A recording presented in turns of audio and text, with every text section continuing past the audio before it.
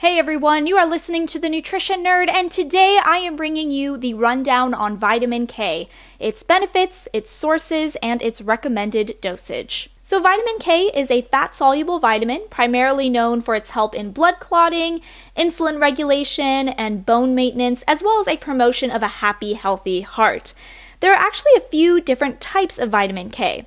K1, otherwise known as phyloquinone, is found primarily in leafy green veggies, while K2, or menaquinone, is found in animal products and certain fermented foods.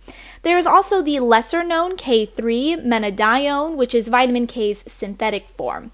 Now, exact daily recommendations of vitamin K vary by age and gender, but thankfully, getting enough daily is really easy with a whole food diet.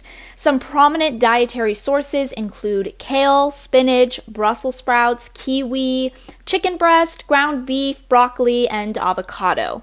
Though rare, a deficiency in vitamin K can turn pretty nasty, leading to easy bruising, bleeding, tooth decay, and weakened bones. Whole food sources are best, but if you're seriously considering a supplement, you'll definitely want to consult a professional first, since there are some particularly worrisome risks with overdoing it on the supplementation.